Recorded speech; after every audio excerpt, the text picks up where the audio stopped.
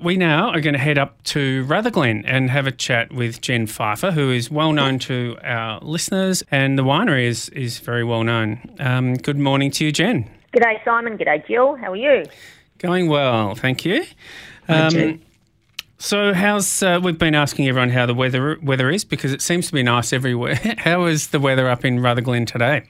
It is a beautiful day. I've been up to see the sunrise this morning, so it was a glorious start to the morning. Quite cool overnight, down to 10 degrees, which is pretty cool for Rutherglen in summer, and an expected top of 30 today. But we've had a couple of really warm days, Friday, Saturday, so it's a nice little change. Yeah, just keep it cool, because it does get quite warm up there, doesn't it?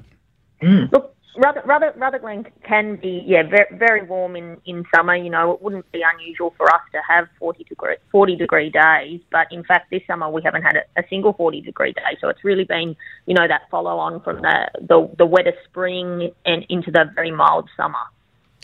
Yeah, and how's vintage looking for you guys? We've spoken with Adam Waterwich, who obviously has vineyards in Adelaide Hills, and then McLaren Vale and Tassie, and then down on the Bellarine we've just had a chat. So how's it looking for you guys? You've got the same sort of long ripening vintage, I guess?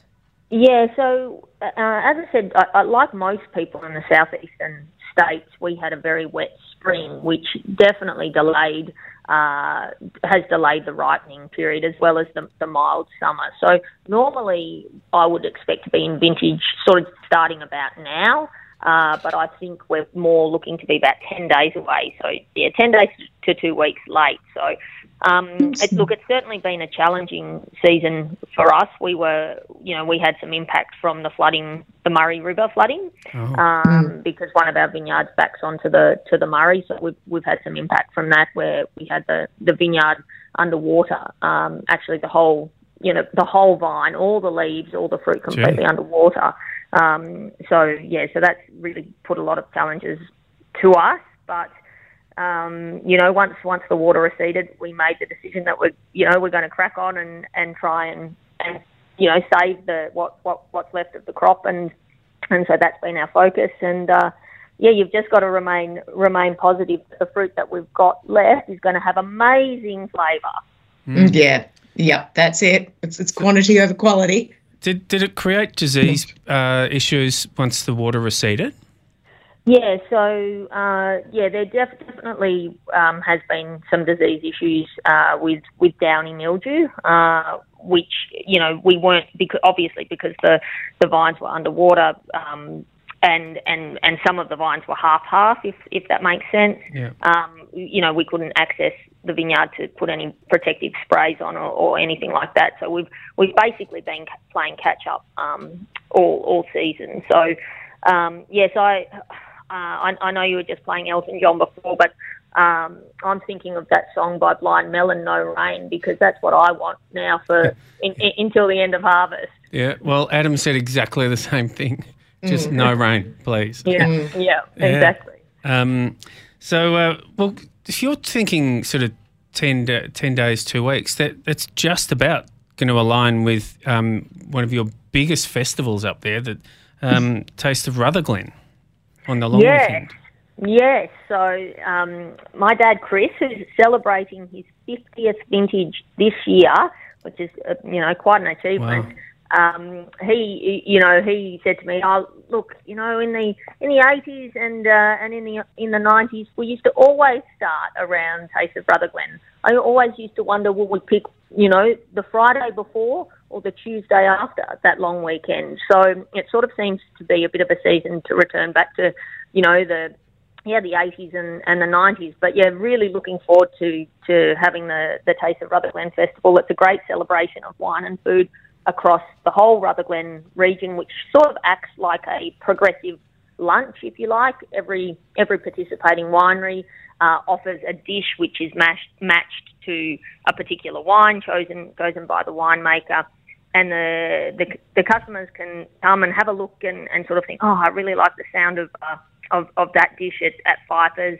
Let's go there, and then I might move on somewhere else and move on somewhere else, and can just, eat and drink your way around the district. It's heaps of fun. And is there still a shuttle bus for people to get from winery to winery? Yes, yeah. There's a shuttle bus that operates out of Rutherglen and Corowa and Waganya, and that has different routes, and you can sort of go to 4 or 5 wineries on each route, and then head back into town and change route and go to another 4 or 5. I think 4 or 5 is a good number to do in a day. Yeah, I reckon absolutely. And Jen. Go on. Sorry, Simon. I was actually just going to turn very quickly to some of the fact that we've got the Taste of Rutherglen coming up. The main, I guess, the flagship grapes of Rutherglen are, fortifieds, anything. But Petit Verdot is big there. So what do you find are some of more of the emerging varietals that you guys are looking at or coming out of Rutherglen that we can expect to see? Yeah, look, you're right, Jill. Everyone does associate Rutherglen with our fortifieds because they are just such world-class wines, such world beaters. And I think Rutherglen durif is also quite famous, and it's interesting. Durif is definitely enjoying a bit more time in the sun. Where all the producers in Rutherglen are having really strong durif sales, and actually, interestingly, we're also seeing a spike in our fortified sales, so that's really encouraging. But to answer your question about the emerging varieties, there's quite a lot of push for Spanish and Portuguese varietals coming through. So, Tempranillo loves a bit of sunshine, so Rutherglen's fantastic for that. Some of the Portuguese red varietals, things like Touriga Nacional, Tinta Barroca, Tinta Cao, things that we actually have quite mature plantings of because we've been using them for fortified wines where, seeing people experiment into table wine productions with these varieties as well. Well, you mentioned Portuguese specifically. I mean, Albarino is definitely one of my favourites. How's the white wine Portuguese looking? Well, there's less. I guess there's been more investment into red varietals, and I suppose that speaks a little bit more to our typical climate. Maybe not this year's climate, but to our typical climate. But look, Stanton and Colleen, who are great friends of ours, have planted a Rinto, which is a Portuguese varietal, and have Alvarinho as well, and they're doing a great job with those wines. Yeah, right, okay. You're a bit of a Gamay lover, I think I've read before. So am I. Yeah, Gamay's beautiful. Tell us, what is it that you love about it? Oh, well, for me, it's one of the most fun wines to make. So, I guess our plantings of Gamay date back to 1974. They were planted out before my parents purchased the property in 1984. The property was owned by Seppelt, and Carl Seppelt was a really progressive thinker, and he planted a whole heap of wonderful things that we've benefited from, and one of them is Gamay, and I guess it's a wine that we, when my dad started making it in the 80s, I think there was only 1 or 2 other people in Australia who had Gamay. So it really gave Pfeiffers the opportunity to experiment and explore how to make the variety. And we do, we make the wine with 100% carbonic maceration, meaning we handpick the grapes and we leave them in closed vessels for 2 to 3 weeks, relying on fermentation to begin to produce CO2 to protect the fruit from going off. And then we open up these vessels and then we put our shorts on and we jump in and we crush the grapes with our feet, which is really traditional. Old school style. Method. Yeah, old school style. We invite our customers to come along and lend a hand, and it becomes a big, we have the music on, it becomes a really big fun day at the winery, and everyone gets absolutely covered in wine, and it's a load of fun. And the resultant wine, I mean, I wouldn't do it if I didn't think the benefit was in the resultant wine. That real gentle foot treading lends itself really nicely to Gamay because it's not a big heavy red, so you get a more gentle extraction of the tannin. And I just think it's for weather that we're enjoying at the moment, for our fresco dining, it's lovely to have a lighter red that goes so well with so many savoury foods. That's got lots of flavour. Like, what's not to love? Yeah. I can only imagine that Gamay is just going to be on the up and up. I mean, given that it's basically, it's Beaujolais, right? And Beaujolais, just saying, is not cheap. And you don't come. I mean, obviously you can come across it in Australia, but as I said, it isn't cheap. It is delicious, and the following is quite huge. So you'd think, I mean, Gamay is not enormous in Australia.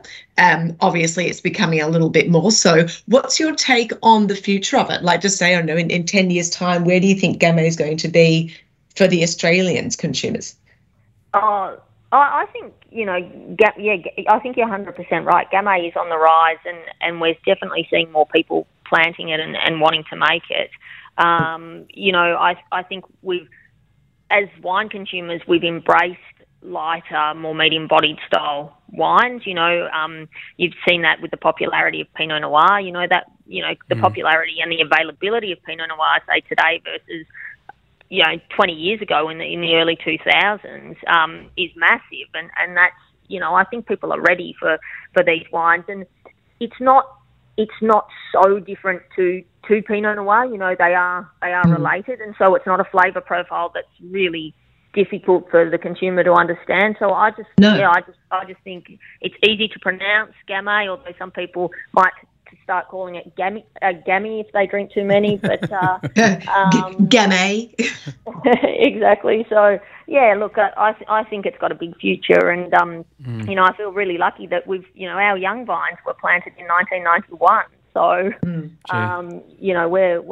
we've got some really mature fruit or vines that produce really flavourful fruit to work with, and so I feel really lucky.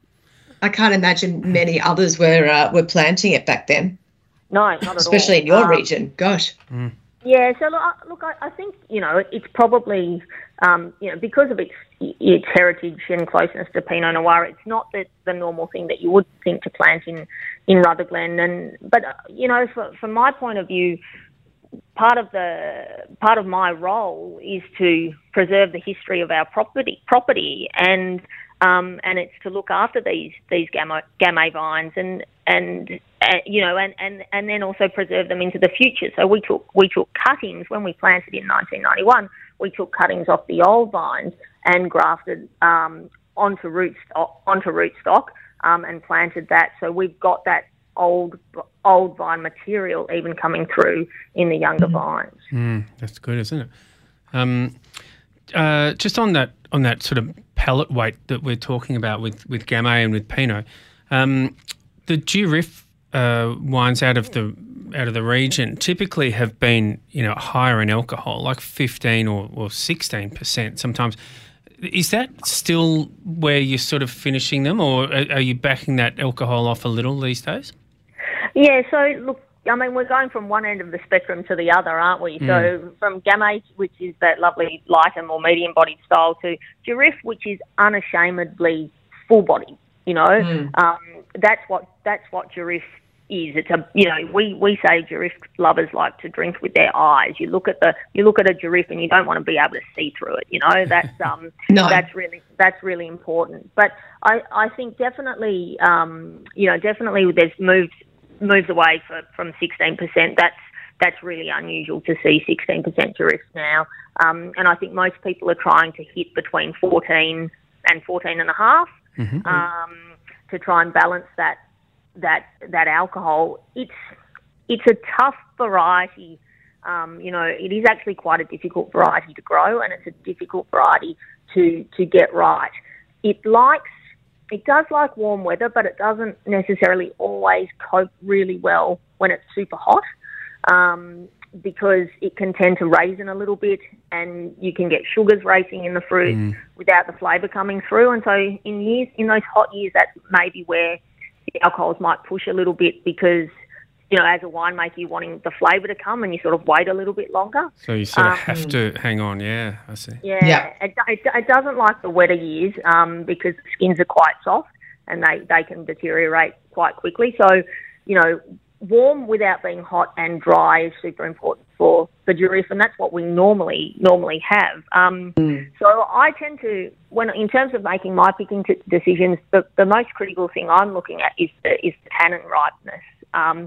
It's a variety with a lot of tannin, a lot of power. So I want those tannins to be ripe. I don't want them to be green, because I don't want a mouthful of green tannin. I want a mouthful of rich, ripe tannin. So that's a consideration. But I think all the durif wines that I see coming out of Rutherglen now are brighter, more vibrant, have more vitality, and that's definitely because they're not being as weighed down so much by the alcohol. Yeah.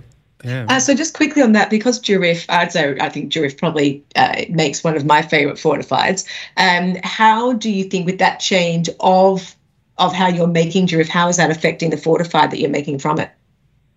Oh, that's a completely, we've just been talking about table wine. So fortified production is very, very different, I suppose, because the alcohol content that we finish the wines at is dependent on, we determine that and fortify to that desired amount. So, if using durif for a vintage fortified red, like a port style wine or something like that, we'll be looking to fortify that to around 18% or something like that, because that's part of the style. But in terms of the picking decision, from my point of view, I wouldn't be picking it any riper than what I would be for table wine, because I'm still wanting to capture the vitality of the fruit in the fortified wine as well. Yeah, and then the fortifying process is obviously adding a spirit, like Correct. a brandy spirit or something to it which stops it oxidizing and all that sort of thing, doesn't it? Correct. Yeah. So that's right. So it's pretty hard to make low alcohol fortified wines. It sort of goes against the whole concept, doesn't it? Well, yes. And it'd have to take some of the lusciousness away, probably, wouldn't it? Mm. Well, one of the things, that alcohol does provide is mouthfeel.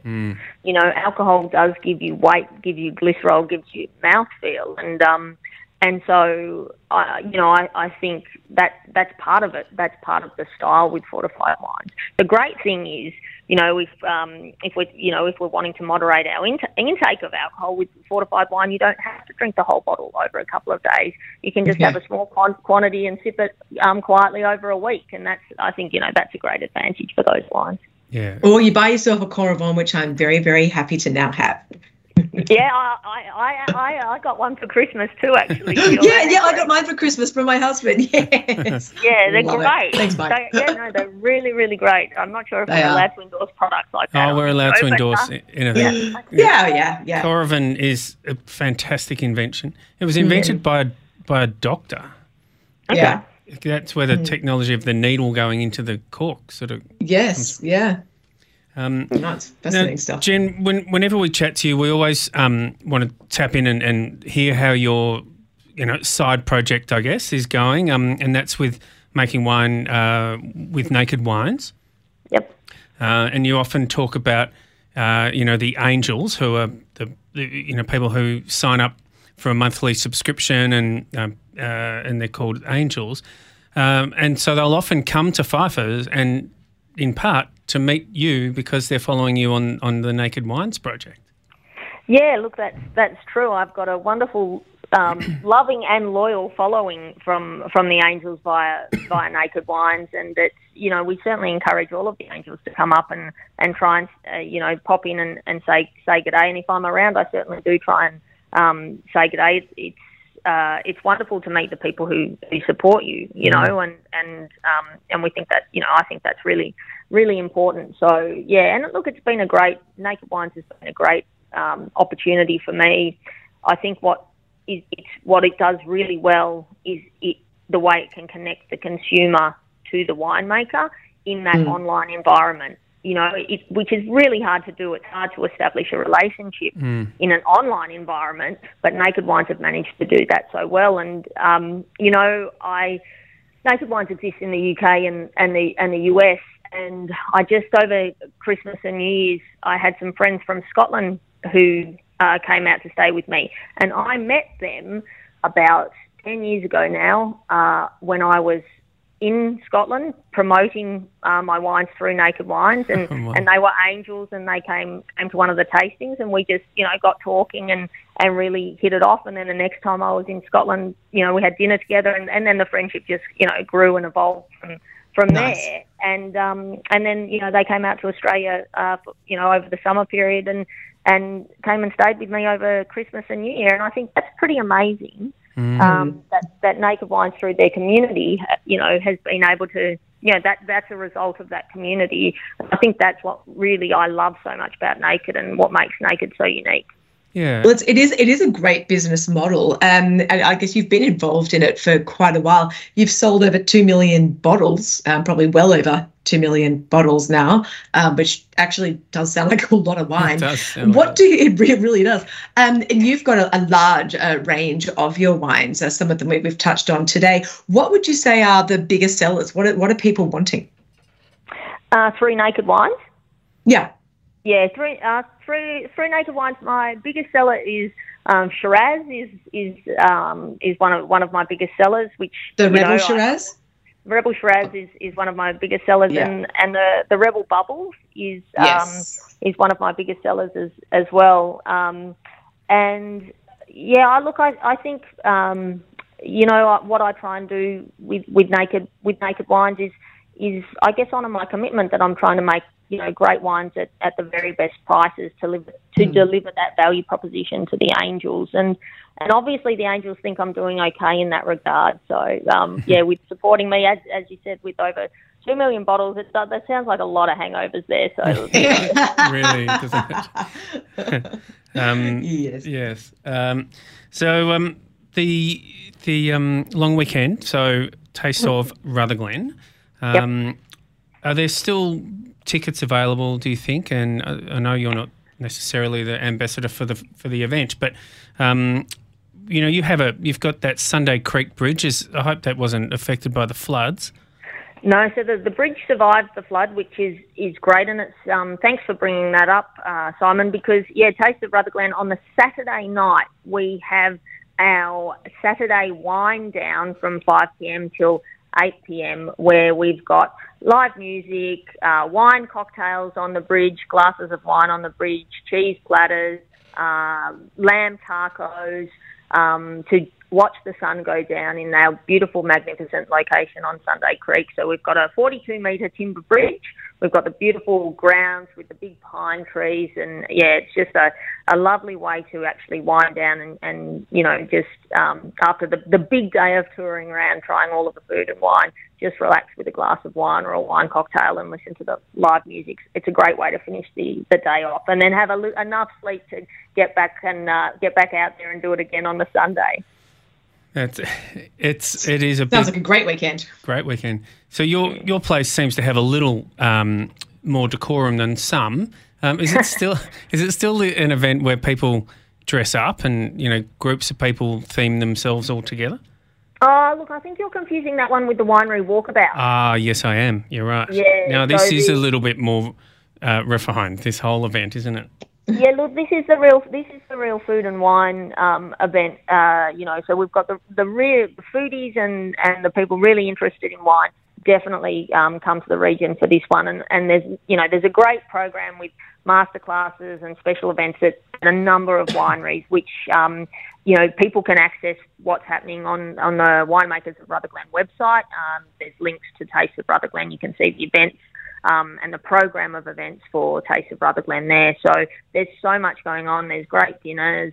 As I said, there's masterclasses. We're having our wine down on Saturday. So, it is for the wine enthusiast and the foodie. It's a great weekend. And the weather's normally terrific. There's a buzz of activity because there's vintage going on. So, it's a wonderful time to come to our region. And we certainly hope lots of people can come and join us.